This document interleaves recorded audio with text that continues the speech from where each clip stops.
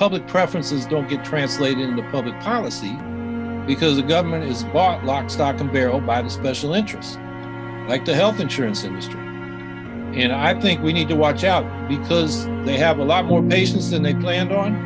They're going to be going to the government for a bailout. And I think the way they're going to get it is they're going to expand the Affordable Care Act, which is subsidies for private insurance. So it's going to be a bailout that you don't even see.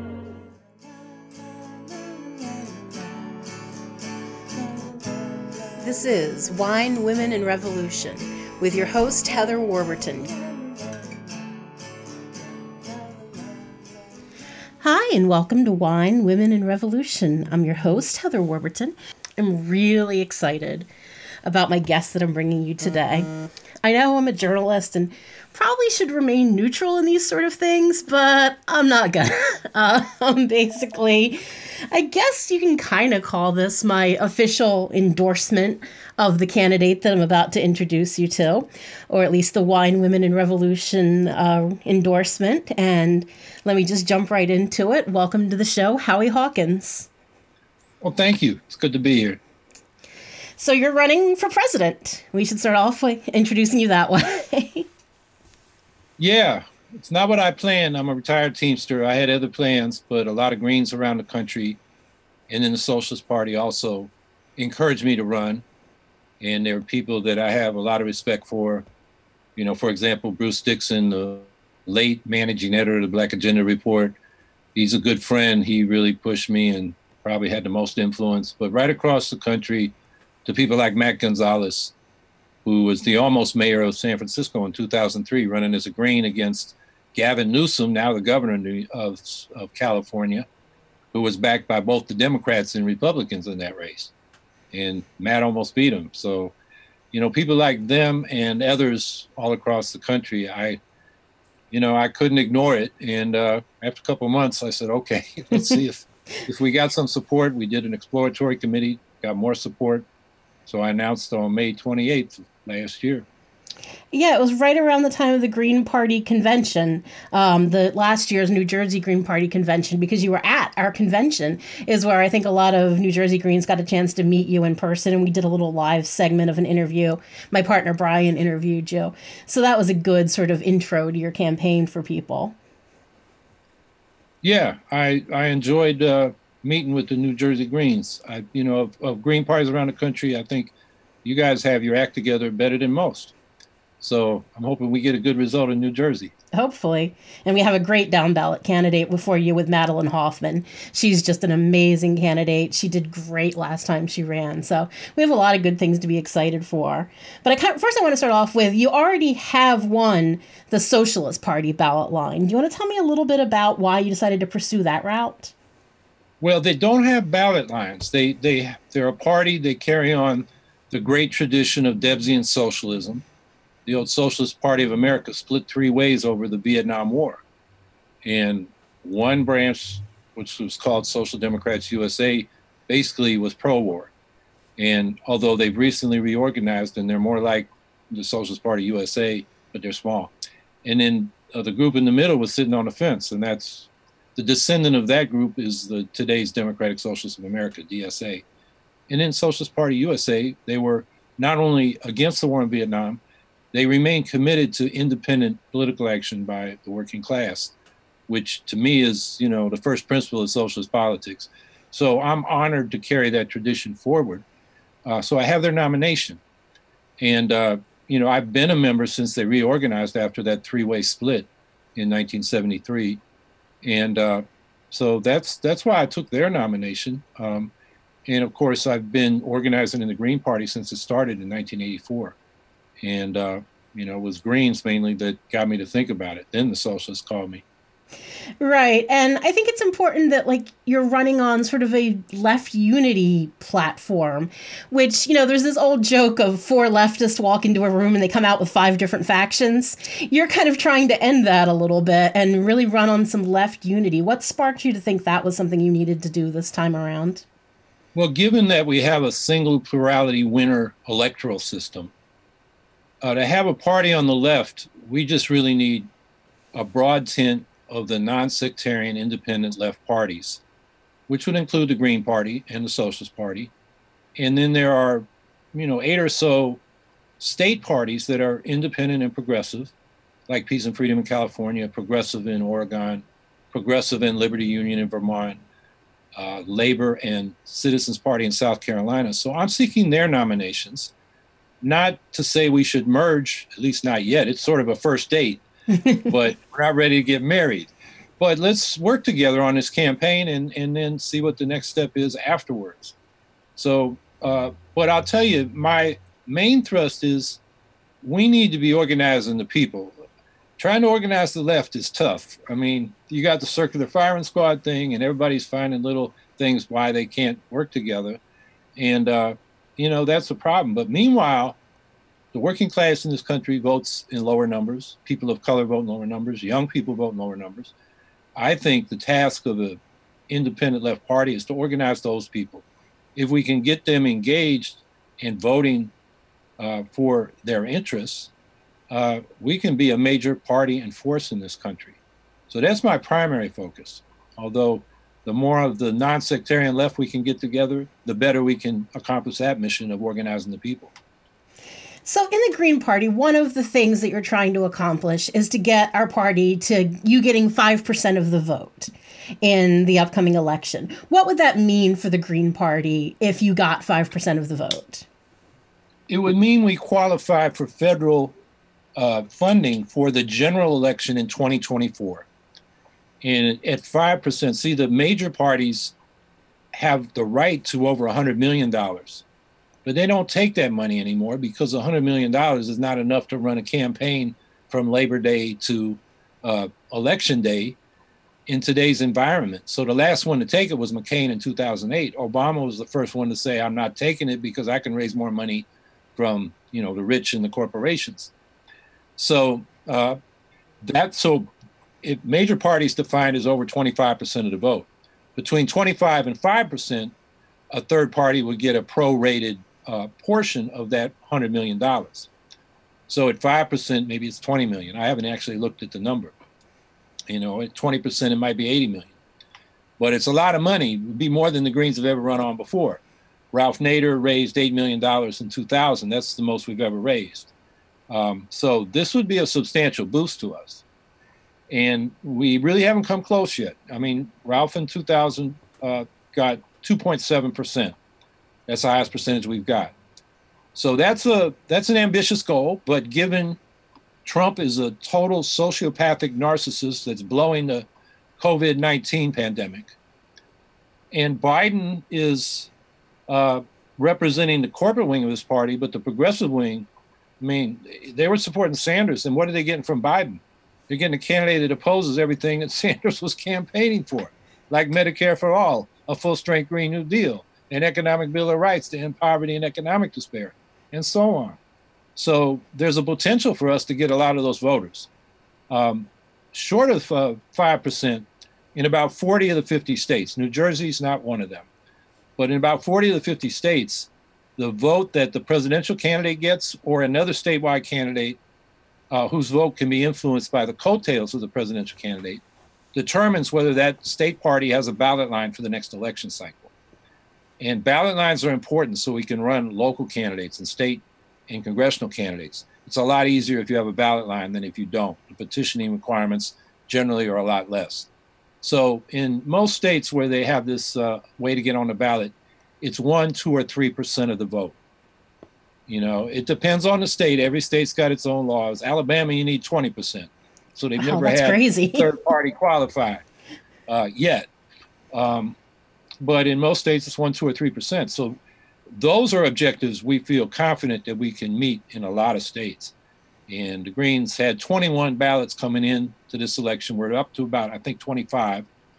And of course, instead of getting 1.5 million signatures, which is what we probably would have had to get on a ballot in the remaining, at that time it was 30 states, from the 21, we count DC.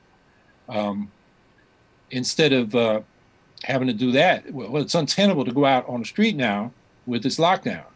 So we have written to the states, I know New Jersey's done it, asking the governor and the Secretary of State and the legislative leaders to give us relief.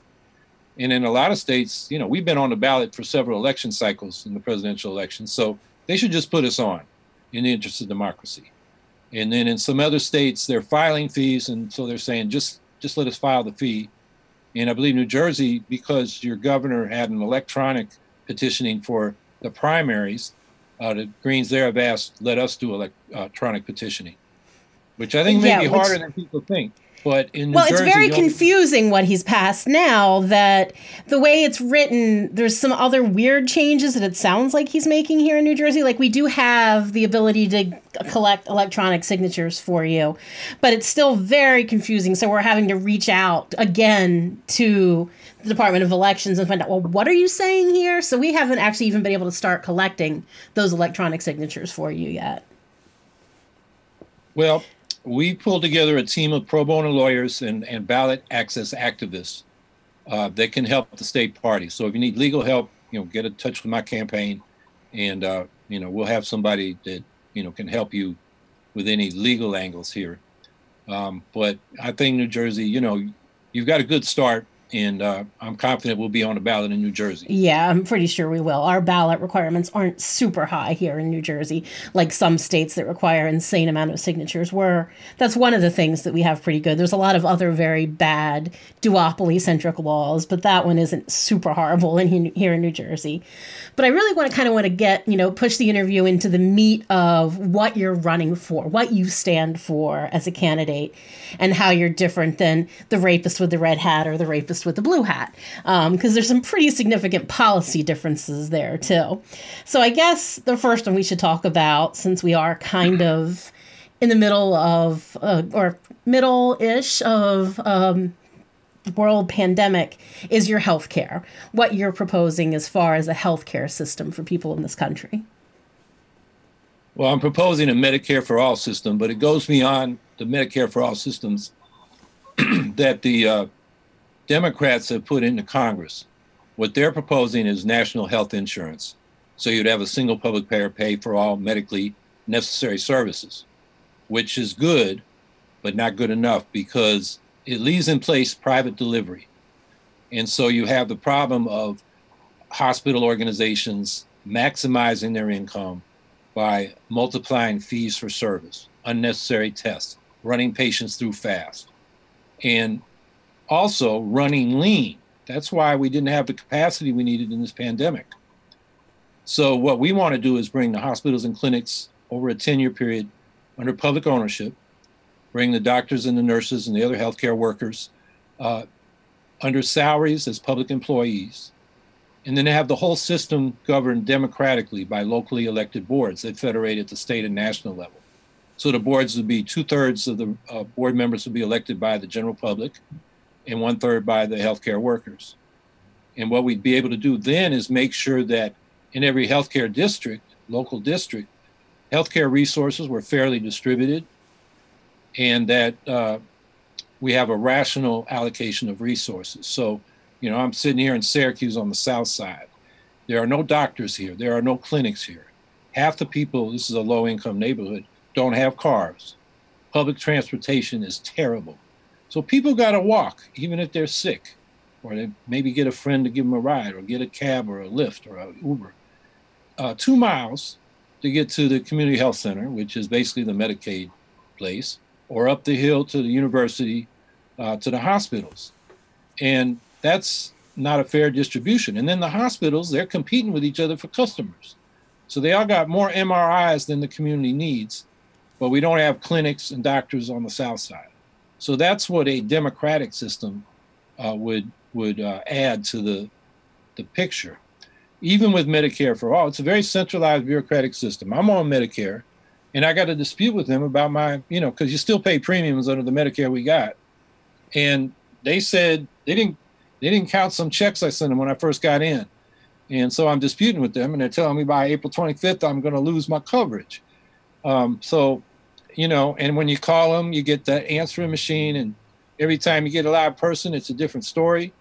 That would not happen if we had a local elected health board where you get, your issues dealt with locally. So that's another reason to have a democratic national health service, community controlled.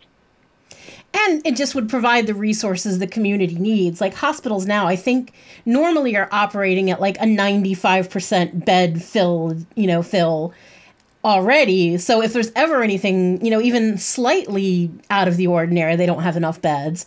But when something like this comes along, there's none of that buffer built into it when you're operating purely for profit. Like that's a major thing that would be very different under a system like you're proposing, is that we'd have some of that buffer, some safety net built into these systems, because we're not trying to make as much profit for shareholders as possible.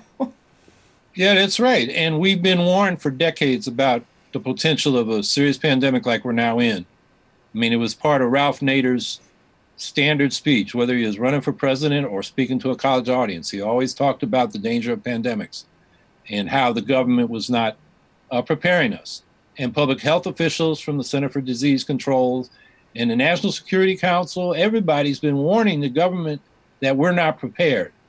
But in a for-profit healthcare system, you don't care about that. You just care about the next quarter's earnings, and you want to run lean, like you said, so that you're filled to capacity. It's like a hotel. You don't want empty beds.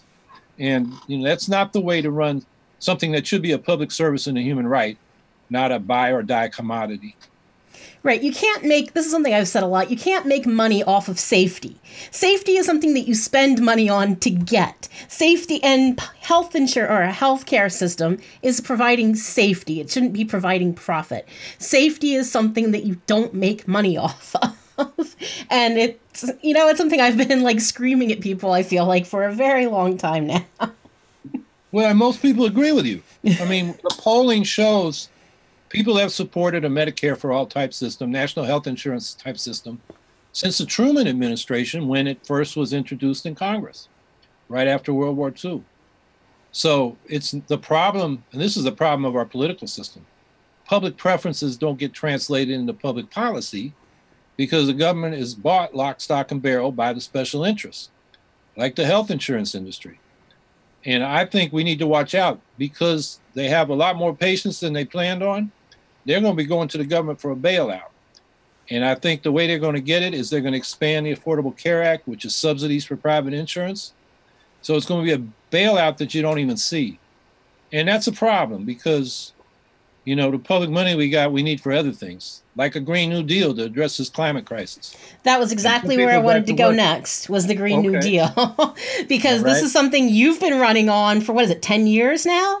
So I wanted to kind of get into how your Green New Deal is different than like the AOC Democrat stripped down Green New Deal. Right. I was the first candidate in this country to run on a Green New Deal in 2010, running for governor of New York. We're coming out of the Great Recession.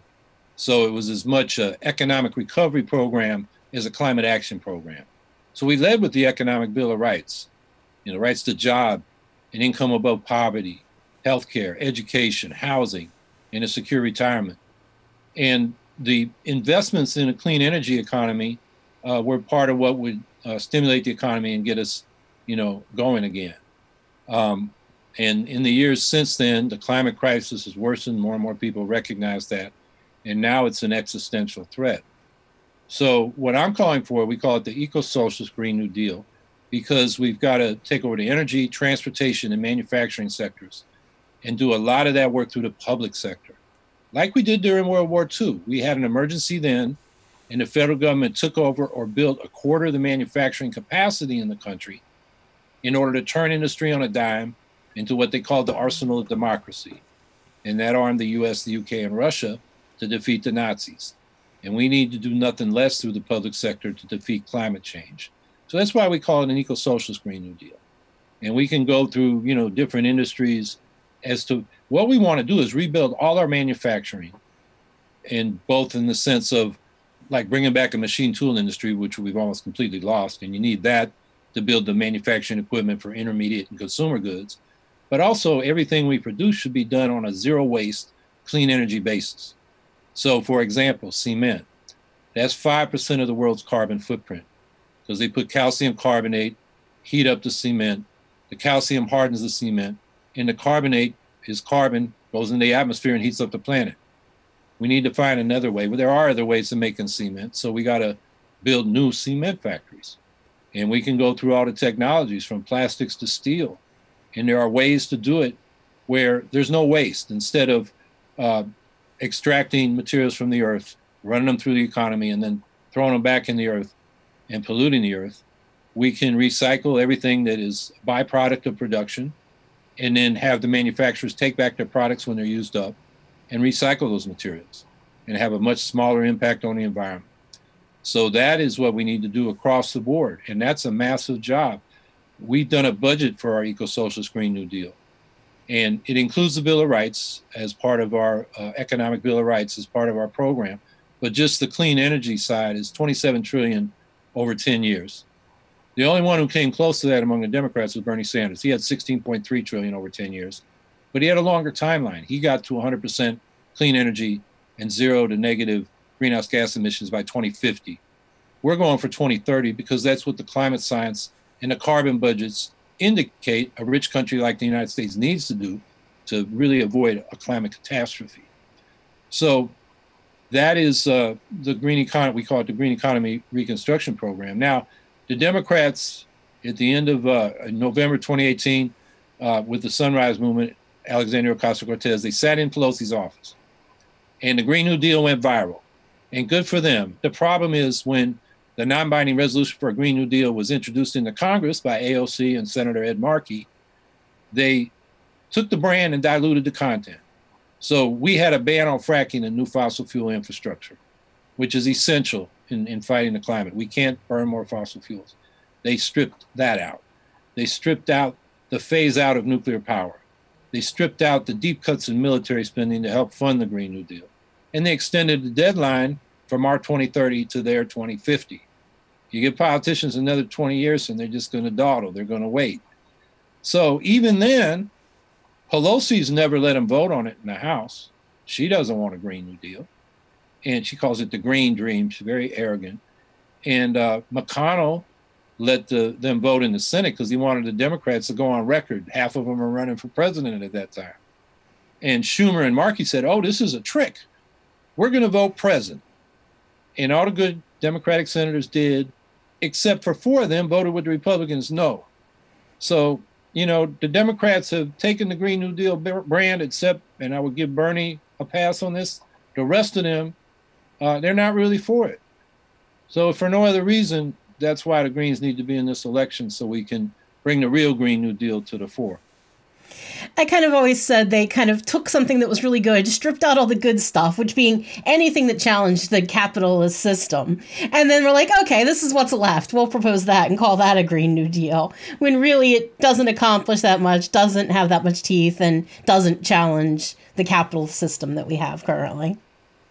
Yeah, all the Democrats except Sanders, they were an order of magnitude, you know, a decimal point less. So they were 1 to 3 billion or trillion over 10 years. And most of that was subsidies and tax breaks for solar and wind producers. Some mandates here and some regulations there, which the vested interests would fight. And Biden was the worst. He wants to build more nuclear power plants. He wants to keep burning fossil fuels with carbon sequestration, an unproven technology.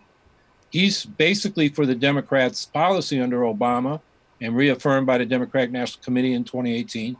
All of the above is their energy policy, which is a euphemism for saying we're going to frack the hell out of the country and be the world's #1 producer of oil and gas and heat up the planet. And, you know, that's just not acceptable. No, it's literally going to kill us. These policies that they're proposing are going to make the earth not habitable for human existence. So, you know, this is kind of an important thing that maybe other people need to be thinking about, but thank you for bringing up all these subjects. The next topic I wanted to touch on from your platform is you support reparations, correct? Correct. Do you want to go into a little bit about what your policy is there? Sure. For African Americans, I want to see this bill that John Conyers introduced more than 20 years ago. It's for a commission to study reparations for African Americans. And I think study is the next step because the African American community needs to speak up for what they feel their needs are in a reparations program and come to some consensus about that. There's a big debate on how much of it should be individual reparations, you know, going to African American families whose wealth on average is 1/10 of white families, and how much should be collective reparations, setting up Black-controlled institutions. The original reparations demand in the modern reparations movement from James Foreman, when he went to Riverside Church, he said the churches and synagogues should finance Black-owned newspapers, radio stations, TVs, and a research center. So if you just give money to people in a system that still has institutional racism and capitalist exploitation, in not too long a term, that money is going to end up in the same hands that have concentrated wealth now. So that all needs to be discussed. And so we come up with a smart reparations program. And people say, well, slavery was a long time ago. Yeah, it was, but it started then. Then we had Jim Crow. Then we had the failure to enforce the anti-discrimination laws since the 1960s. And then after the Great Recession, Black America lost half its wealth because of this illegal stealing of people's homes with things like robo-signing and predatory lending and foreclosures that targeted the Black community and other communities of color. So reparations for African Americans. I think we need to repair our relationship with indigenous people. We have 370 treaties with indigenous people on U.S. territories that have been violated. There are services we're obligated to provide. We have not. We've stolen land that those treaties preserve. So we've got to, rectify and reconcile that issue. There's a treaty that Mexican Americans in New Mexico, they have land rights under that have been violated. It's called the Treaty of Guadalupe Hidalgo, which ended the, Mexican War in 1848. And then I would say we've gone through the drug war, and we should have a Truth and Reconciliation Commission so that the communities that were devastated, mostly communities of color, low-income communities of color, can, speak to what happened and what they need to repair the damages. And so I think reparations, particularly for African Americans, that's obviously on the table, but there are other communities in our country that, need some help, get into where they ought to be. So that's my thinking on reparations. I agree with every word you just said there. So that's maybe why I'm endorsing you, because I have a tendency to agree with most of what you say most of the time. One more thing I wanted to talk about before we wrap it up, because we've just about run out of time, is that obviously education is something that's very important to you. Because if anyone hasn't Googled a picture of Howie yet, and if you get a picture of him in his house, you've got a library of legend. It goes down your hallway. You don't have one of these like Beauty and the Beast libraries. Like, it's in your home. Books, you live with books, like all over your home. So obviously education is something very important to you. What does your vision for education look like in this country? Well, first of all, we got to stop the privatization into charter schools. That is stealing money from the public schools. The charter schools on average perform no better, even though they're able to send back students that perform poorly to the public schools. This is a whole scam. It's a money-making thing. It's not about educating children. And any innovation we need to do that charter schools claim to do, we can do in the public school system. We have a locally controlled system. Local school boards can, organize that within their public school system. We need equitable funding. And right now it depends largely on the property tax. And property is unequally distributed. So what we need to do is rely less on property tax, maybe none on property tax, let property do the thing, protect property. Have it paid for the police and the fire, but schools should be paid for out of a progressive tax like income tax. And the federal government should help with that, help the states with that. We got a problem with segregation. We are more segregated in our schools than we were in the 1980s. We had a brief reduction in segregation after the Civil Rights Act passed and after Brown v. Board of Education. Really didn't get going until the 70s and only lasted about a decade. And since then, we've become more segregated, not only by race, but by economic class, which corresponds a lot to race. And so we're actually more segregated than we were before the Civil Rights Movement. And segregation, basically is counter to having a society where we're a multicultural society, but all the cultures don't understand each other. And I'm as concerned about, white folks being segregated in lily white suburbs with gated communities and having myths about the rest of the people in this country and acting in ways that are racist upon those myths as I am about the lack of opportunity that segregation provides to students of color. So I think we need the federal government to step up with incentives to begin to desegregate our schools. And I think, the way to do that is like what they still do in Cambridge, Massachusetts, and they do or did do in Wake County, North Carolina. And that is you can't, under court decisions, try to have a fair distribution by race, but you can by economic class. And because, people of color are disproportionately in the lower classes, when you do a class distribution so that all the schools are diverse economically, you get racial diversity as well. And I think that's the kind of program we need to encourage. So yeah, those are some of the highlights of an education program. As far as higher education goes and preschool, I'm for tuition-free public education lifelong, from pre-K and childcare through K-12, and then post-secondary, colleges and universities, technical schools, continuing adult education. All the public institutions should be tuition-free. And then students got to borrow money, even if they're going to public schools and they're tuition-free, to pay for housing and living expenses if they don't want to try to go to school and work at the same time. And then some students go to private schools. We should have a federal loan program that doesn't collect interest. What quote unquote interest should be adjusted to the cost of living, so you're paying back what you borrowed in real dollars. And my program is after you graduate, you pay 10% of your income above the poverty line for 20 years, and after that, the rest is forgiven. And I prefer that to doing a blanket forgiveness, because they're Harvard graduates that went to Goldman Sachs and started out at $75,000 a year. The working class should not be paying their loans off for them. They should pay at 10%. They probably at 10% of their income will be able to pay off their loans. Whereas if you are a public school teacher and you go to a low-income poor district and don't get a very good salary, 10% of your income for 20 years probably won't pay your loan off, but then it's forgiven. So and I think I would do that retroactively, and people who have been paying both interest and principal, that would be counted toward that reduction of principal and the years in this 20-year program. So I would institute that retroactively as well as going forward. You've got a really comprehensive program. There's no way we could touch on all of it today. But if people want to read the entire rest of your platform, where can they find you? If they want to sign up and volunteer, if they want to give you money, how can they get in touch with you? They should go to the campaign website, which is howiehawkins.us. HOWIEHAWKINS, all one word, .us, like US, us. And it's just put that in your search engine and you'll get to the website.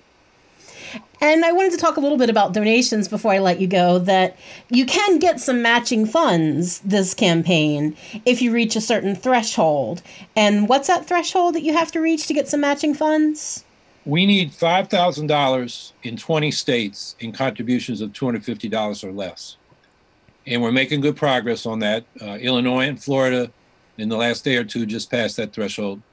I think we're up to 6 or 7 states. We need 20. So we're closing in on it. And what it means is every dollar that you contribute up to $250 will be matched by Uncle Sam. And that is a program that was instituted after the Watergate scandals. And I am the only candidate in the United States seeking federal primary matching funds. This is money we have to use for the primary period. It doesn't count. We can't use it for the general election. So we need that to help with our ballot access efforts and to pay, the staff that's working on my campaign. And the major party candidates don't use it because if you accept matching funds, you can't spend more than $50 million on your primary. And that's not enough for the corporate candidates. It's more than we're going to be able to raise. So this primary matching funds program is very important to our campaign and our ability to run a credible campaign and force our way into the national debate where we can raise the issues we've been talking about. Well, it's been such a pleasure talking to you. I've learned like 4 things in my conversation with you today already. I've learned about concrete and, lots of interesting things. Like, I really appreciate that you come at this from an intelligent, educated, very thoughtful place. And I think that's what we need in a president, especially with what we're going through now. Times are a little tough, so we definitely need a president that comes from a place of thought and reflection. And thank you for that. Well, I enjoyed the conversation. Thanks for having me. To my listeners, I hope you enjoy meeting my man, Howie, that I am endorsing here today. We appreciate you so much and everything you do to help us. The future's yours to create. Go out there and create it.